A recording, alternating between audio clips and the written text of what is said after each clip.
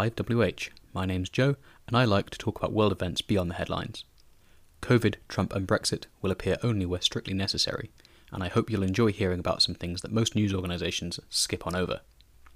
As always, I'm offering this in the 5WH format, asking the questions of what, who, when, where, why and how, and the order of these may vary according to topic. These questions should give you a bottom line up front and provide some useful context should you choose to dig further. They're also, hopefully, going to prevent me vanishing down too many rabbit holes. Today, we'll be bouncing back towards Africa to have a look at the recent outbreak of conflict between Ethiopia's federal government and the regional government of the Tigray region. So, as we normally do, we're going to jump in and start with our what. Ethiopian forces have recently commenced offensive operations into the Tigray region in order to defeat the TPLF, or the Tigray People's Liberation Front, a regional militia-cum-insurgency tied to the dominant local political party. In the week or so since the conflict had been raging, there have been extensive reports of atrocities reported by both local authorities and non-governmental organisations such as Amnesty International. The consensus at present is that the worst of these killings have been conducted by the TPLF, including incidents of the mass killing of civilians. In response to violence, large numbers of civilians have fled the area into neighbouring regions and across the international border into Sudan, disproportionately women and children. While the numbers currently are estimated to measure in the tens of thousands, it is estimated by local officials and NGOs with expertise in the area that upwards of 200,000 may have crossed the border in the coming days. The conflict has had the additional effect of causing significant disruption to the deliveries of food aid upon which a significant portion of the local population relies. Other than that, details remain scant as phone and internet access to the region have been cut off by the government during the assault. Outside of Tigray, in Ethiopia as a whole, public opinion towards the operation appears to be neutral to positive, although this is very early days and the Ethiopian government appears to be tightly controlling the narrative.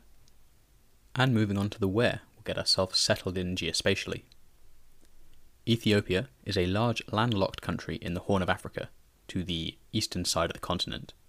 It is generally sparsely cultivated, but supports a population of between 110 and 115 million citizens. Working from the north and in a clockwise direction, Ethiopia is surrounded by Eritrea, Djibouti, Somalia, Kenya, South Sudan and Sudan. The national capital and the seat of government is Addis Ababa, located roughly in the centre of the country, bordering the Great Rift Valley and hundreds of kilometres south of Tigray. Tigray, the province we're most focused on today, is the northernmost area of the country, with borders to Eritrea and Sudan.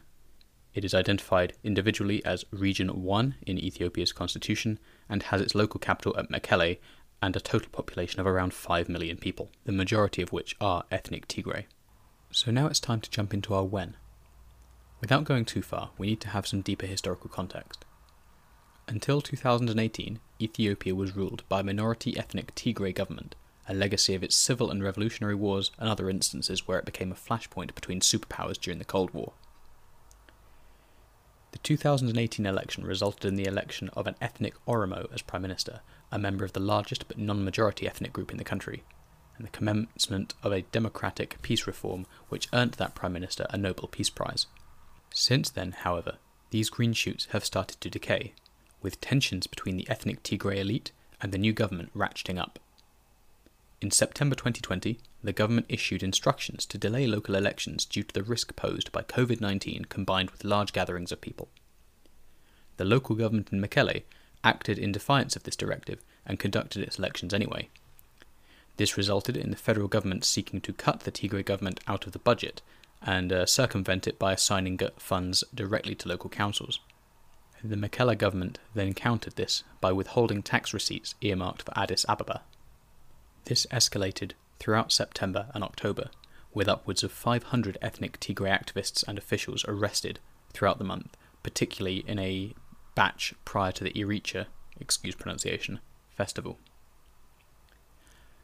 More recently, in early November, government forces were allegedly attacked by the TPLF. The TPLF was alleged to have launched a raid on a federal barracks in Tigray as part of an effort to seize materiel and munitions. In response, the government deployed federal troops to commence operations against the TPLF in Tigray. It is worth noting, however, the unverified reports suggest that federal troops were massed outside Tigray immediately prior to this alleged provocation, suggesting that the TPLF raid may have been a bit of a canned goods situation as per Germany and Poland in 1939, and actually a situation created and manufactured to give the federal government a casus belli, or cause for war. Although the conflict is currently only about a week and a half old, we've had some significant atrocities, most recently on or about the 10th of November. Dates are sketchy. As I've said previously, communications have been cut off to this region. Upwards of 100 local labourers were killed in Tigray. These were reportedly day labourers with absolutely no part in the conflict, and this reportedly followed on from a panicked retreat by Tigrayan forces in the face of federal troops. I don't want to be reporting Ethiopian propaganda, however, and this is not entirely clear. The only thing that we can say for certain is that these people were killed. The actual actor behind it remains somewhat unclear. So now we need to expand on our who and look at some of the key actors and groups behind this conflict. We'll start off with the Ethiopian federal government. The federal government is presently headed by Prime Minister Abiy Ahmed, an ethnic Oromo and leader of the Oromo Democratic Party, itself the leading faction of the Ethiopian People's Revolutionary Democratic Front. As mentioned before, Abiy Ahmed is a Nobel Peace Prize winner immediately following the success of his election in 2018. The Oromo are Ethiopia's dominant ethnic group, totaling approximately 35 million, or about 30% of the population.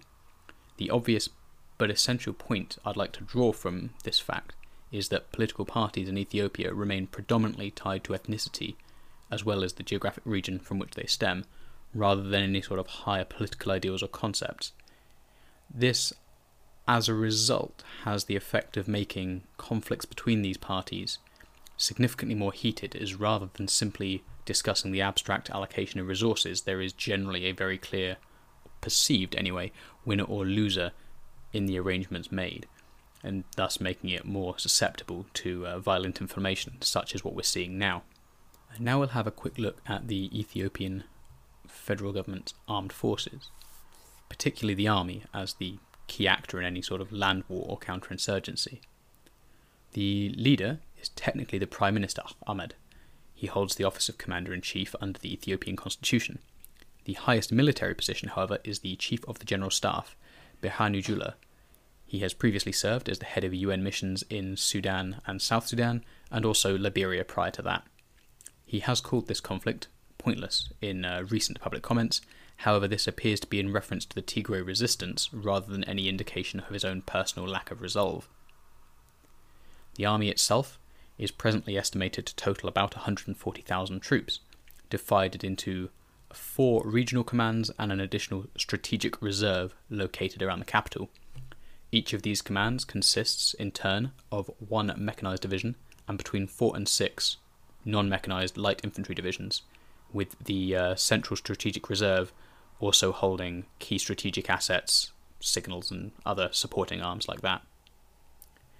However, the fact that these commands are themselves regional in terms of their geographical location does not reflect the areas from which those troops are drawn, and it is suggested that Tigrayan troops make up a significant portion of the fighting strength, particularly in their premier mechanized infantry formations. Some estimates place this Tigray domination of the armed forces at close to 50%. This ethnic fault line in the armed forces may be of relevance when we're discussing why this conflict has erupted shortly. Without meaning to demean them, the Air Force is unfortunately the poor cousin in this regard, with an estimated 3,000 personnel. In terms of kit and equipment, these troops have been equipped by the Soviet Union, later Russian Federation, and also China since the 70s. Generally, however, a lot of this equipment is in a poor state of repair, with limited repair or replacement following a somewhat strenuous war with Eritrea. So now we need to talk about our other antagonist, the TPLF. The TPLF is presently headed by the chairman, Debretsion Gebremichael, and holds 35 of the 547 seats in the National House of People's Representatives and all 152 seats in the local Mekelle government in Tigray region. The TPLF's influence is strongly tied to its success in leading the revolutionary conflict against the autocratic PDRE throughout the 20th century and culminating in 1991. Subsequently, this power base was cemented by its own domination of Ethiopia's government. In terms of fighting power, troops and equipment for the TPLF, this is a somewhat challenging topic to address. A key part of Ethiopian nation building was an effort to integrate the various armed factions into the national armed forces.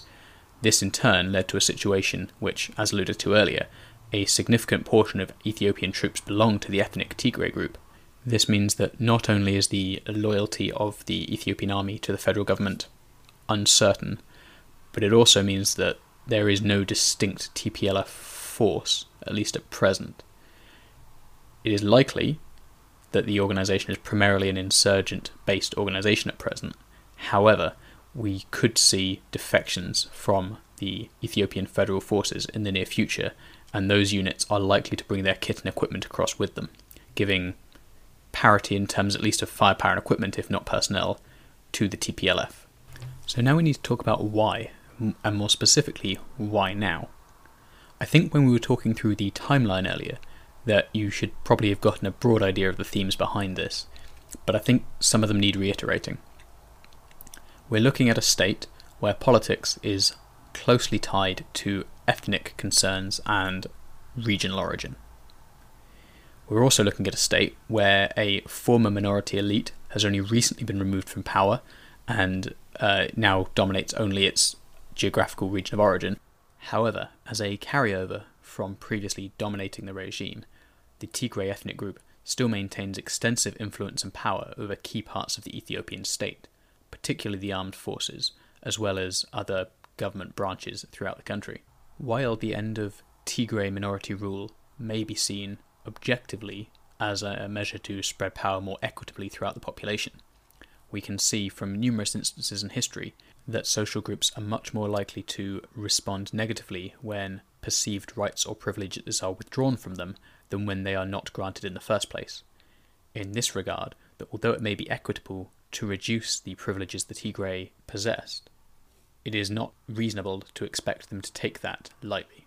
We can therefore assess with some certainty that some clashing of heads was almost certain, although mismanagement by the federal government, particularly with regards to the local elections, appears to have brought that to a head. We must also consider that the federal government may have felt this was the last possible moment they could reasonably act. Over the last few months, we've seen an increase in political arrests of Tigray officials and activists, and during the first week and a half of the war, this has been followed by extensive arrests of Tigrayan officers within the armed forces, suggesting that the government may have felt that some sort of coup or other sort of seditious activity was in the offing, regardless of their actions. This in turn may have led to their somewhat impetuous actions regarding local elections, and also the construction of a narrative to enable them to deploy armed force into the Tigray province. This is not to make a valued judgment on either side. The truth of this will probably not come out for months, if at all. However, it's important to understand how both sides in this conflict may have felt little choice prior to the escalation to armed conflict over the past couple of weeks.